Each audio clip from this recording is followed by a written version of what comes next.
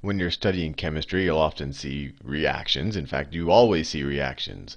For example, if you have hydrogen gas, it's a diatomic molecule because hydrogen bonds with itself in the gaseous state, plus iodine gas, I2, that's also in the gaseous state. It's very easy to just say, oh, if you put them together, they're going to react and form the product. If you have you have 2 moles of hydrogen, 2 moles of iodine. So it's going to form 2 moles of hydrogen iodide. And that's all nice and neat, and it makes it seem like it's a very clean thing that happens without much fuss. But we know that that isn't the reality, and we also know that this doesn't happen just instantly. It's not like you can just take some hydrogen, put it with some iodine, and it just magically turns into hydrogen iodide. That there's some process going on. That these gaseous state particles are bouncing around, and somehow they must bounce into each other and break bonds that they were in before and form new ones. And that's what we're going to study now. And this whole study of how the reaction progresses and the rates of the reactions is called kinetics, which is a very fancy word, but you're probably familiar with it because we've talked a lot about kinetic energy. Kinetics. Kinetics. Which is just the study of the rate of reactions. How fast do they happen and how do they happen? So let's just in our minds come up with a intuitive way that hydrogen and iodine can combine. So let's think about what hydrogen looks like. So if we get our periodic table out, hydrogen's got 1 valence electron. So if they have 2 hydrogen atoms, they can share them with each other. And then iodine has 7 valence electrons. So if they each share 1, they get complete as well. So let's just review that right now. So this hydrogen might have will have 1 electron out there, and then you could have another hydrogen that has another electron out there, and then if they form a bond, they share this. This hydrogen can pretend like he has this electron. This hydrogen can pretend like she has that electron, and then they're happy. They both feel like they've completed their 1s shell. Same thing on the iodine side, where you have 2 iodines. They both have 7 valence electrons. They're halogens. You know that already. Halogens are the group 7 elements. So they have 7 electrons. This guy's got 1 here. This guy's got 1 here. If this guy can pretend like he's got that electron, he's happy. He has 8 valence electrons. If this guy can pretend like he's got that one, same thing. So there's a bond right here. And this is why hydrogen is a diatomic molecular gas, and this is why iodine is the same. Now, when they're in the gaseous state, you have a bunch of these things that are moving around, bumping into each other. I'll do it like this. So the hydrogen might look something like this. The hydrogen, which these 2 atomic spheres that are bonded together. They have these electrons in between that are keeping them bonded. The iodine might look something like this. It's a much bigger molecule, where it's bonded together like this. It's also sharing some electrons in a covalent bond. Everything's probabilistic. So in order for these 2 molecules to turn to this, somehow these bonds have to be broken and new bonds have to be formed. And what has to happen is that these guys, there's a ton of these guys. I mean, I could draw a bunch of them, or I could copy and paste. So there's a bunch of hydrogen molecules around, and some of these iodine gas molecules around.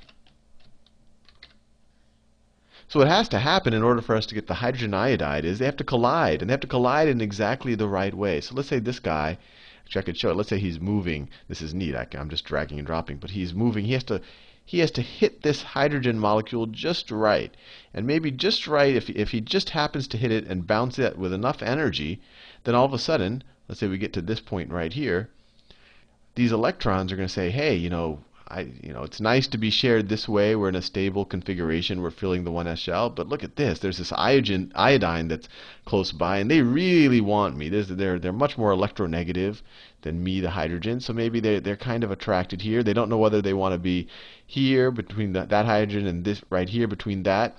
And so they kind of enter this higher energy state. And similarly, these guys, they say, hey, wouldn't it be nicer? I don't have to be here. I could kind of go back home to my home atom if this guy comes in here, because then we're going to have 8 valence electrons, and the same thing's happening here. And this complex right here, this this kind of right when the collision happens, this is actually a state. It's the high energy state or the transition state of the reaction, and this is called an activated complex. Activated complex. Activated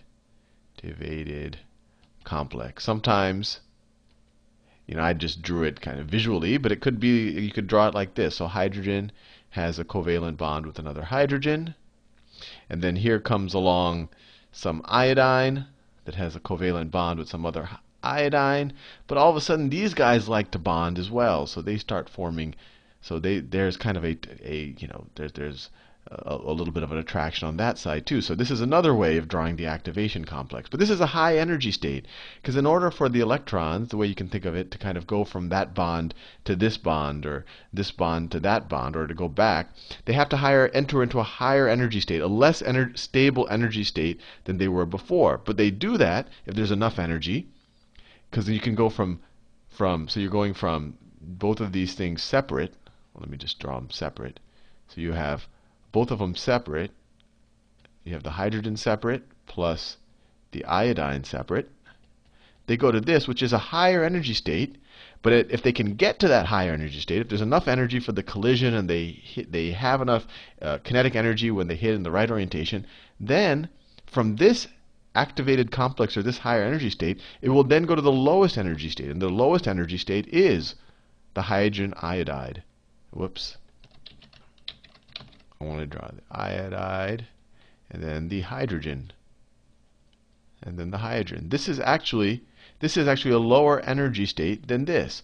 But in order to get here, you have to go through a higher energy state. And I could do that with an energy diagram. So if we say that, let's say the x-axis is the progression of the reaction. Progression of the reaction. And actually, we don't know how fast it's progressing, but this, you can kind of view it as time on some dimension. And let's say this is the potential energy. I want to draw thicker lines. Say this is the potential energy right there. Let me make this line thicker as well. So this is the potential energy. So initially, we're at this reality, and we can kind of view it as the combined potential energy. So we start off here, and this is the H2 plus I2. And a lower potential energy is when we're in the hydrogen iodide. So this is the lower potential energy down here. Lower potential energy down here. This is the 2Hi. Right? But to get here, we have to enter this higher activation energy, where the electrons they have to have some energy to kind of be able to at least figure out what they want to do with their lives. And so you have to add energy to the system. You don't always have to add it, but if it doesn't happen spontaneously, you're going to have to add some energy to the system to get to this activated state. Right? So this is when we are at this thing right here. We're there. So some energy has to be in the system, and this energy, the difference between the energy we're at when we were just hydrogen molecules and iodine molecules, and the energy we have to get this activated state, this distance right here, this is the activation energy. Activation energy. If we're able to get to somehow put enough energy in the system, then this thing will happen. They'll collide with enough energy, and bonds will be broken and reformed. Activation energy. Sometimes it's written as EA, energy of activation. And in the future, we'll maybe do reactions where we actually measure the activation energy. But the important thing is to conceptually understand that it's there, that things just don't spontaneously go from here to here. And I won't go deeply into catalysts right now, but you've probably heard of the word catalyst, or something being catalyzed. And that's something, some other agent, some other thing in the reaction. So right now we have H2 plus I2 yielding 2 hydrogen iodides. Now, you could have a catalyst, and I'll just say plus C. And I actually don't know what a good catalyst would be for this reaction. And how a catalyst operates is, it can actually operate in many, many different ways. So that's why I don't want to do it in this video. But what a catalyst is something that doesn't change. It doesn't get consumed in the reaction. The catalyst was there before the reaction, the catalyst is there after the reaction. But what it does is it makes the reaction happen or either faster, or it lowers the amount of energy for the reaction to happen, which is kind of the same thing. So if you have a catalyst, then this activation energy will be lower. And what it does is it makes it might be some molecule that allows some other transition state that has less of a potential energy, so that you require less heat or less concentration of the molecules for them to bump into each other in the right direction to get to that other state, so you require less energy.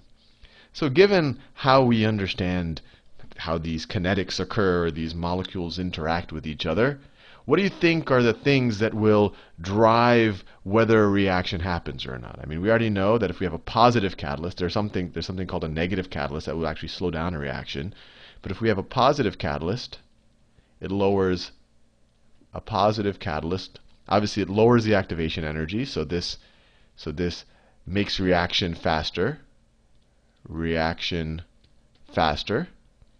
More molecules are going to bump into each other just right to be able to get over this hump, because the hump will be lower when you have a catalyst. Also, if you increase the concentration, right? If you increase your concentration of molecules, if the concentration goes up, then you just have more stuff to bump into each other. Right? There's just the likelihood. Everything is probabilistic. When people write these reaction equations, it all seems nice and simple and very clear, and it happens. But no, in the real world, you just have things bumping into each other. And when we do biology videos, it'll be fascinating to talk about, because every biological process is really just a chemical process. And it's really just the byproduct of all of these things bumping into each other. And as you can imagine, the more concentration you have of the things that need to bump into each other, the more likely you're going to get just that perfect bump and that perfect amount of kinetic energy for the reaction to happen. And actually, I'll make a little other note here. This reaction, you might say, okay, let's say I'm at this energy. How do I ever get over this? How does this ever react? Well, remember, in a gas, the kinetic energies of all of the molecules, they're not uniform. Some gases have, some molecules will have higher kinetic energy, some will have lower. Temperature just gives you the average. So there's always some probability that two maybe high kinetic energy molecules will bump into each other just perfectly, surpass the kinetic, so they have enough kinetic energy to get into the activation state, and then they can go to the lower state, which is the hydrogen iodide. So even at all temperatures this will occur, but obviously if you increase the temperature, that reaction is more likely. So that's the other one. So temperature is actually probably the biggest. Temperature is probably the single biggest thing that will make the reaction happen faster. So all of these things, you want higher temperature, higher reaction. And then if you just want to think about the molecules itself, if you have molecules where their original bonds are weak, they're more likely to be able to interact. And there's other things you could talk about, the molecular shape, how available certain atoms are to interact with other atoms. And that really becomes significant when we start going into biology. And then the last one, and you probably realize this, is just the surface area. If you increase the surface area, so we were just doing gas-gas interactions, which almost by definition have pretty good surface area interactions. But if the surface area goes up, then the reaction also goes up, the reaction rate. And how do you think about that? Well, think about the reaction of, we've done this multiple times. Sodium chloride, solid, so solid salt, plus liquid water leads to sodium. Well, we could think of it a lot of different ways, but we could think of it as sodium ion aqueous plus chloride anions. This is a cation anion aqueous. So it gets dissolved. And how does that happen? If you have a big block of ice, or not ice, of salt. If you have a big, I'll do salt in gray. If you have a big block of salt in there, and you have, so there's a bunch of sodium and chloride atoms in it, and you have water all around it, the water is only going to be able to interact with the surface molecules and slowly dissolve away the salt, slowly make polar bonds. These are actually the polar dipole bonds with the different sodium or chloride ions. But if you were to break this up into smaller cubes, if you were to break it up or really crush it into really small pieces, then all of a sudden the surface area that the water molecules can interact with. They can actually interact with more of the sodium chloride, so the reaction will happen faster. So surface area, you increase the surface area of interaction, and you'll also increase the reaction rate. If you're trying to do it with two fluids, what you could do is you can kind of spray one fluid into the other, so you have little droplets, so you also increase the surface area. So anyway, this is kind of an introduction to the idea of kinetics, but hopefully it gives you a sense that, these reactions, and I want you to really think about chemistry this way, not think about it as, oh, it's just some formula I have to remember, that these really are bumps and bruises between atoms. It's probabilistic and it's messy, and we really have to think about what will make it more likely that these things collide in just the perfect way for the reactions to happen.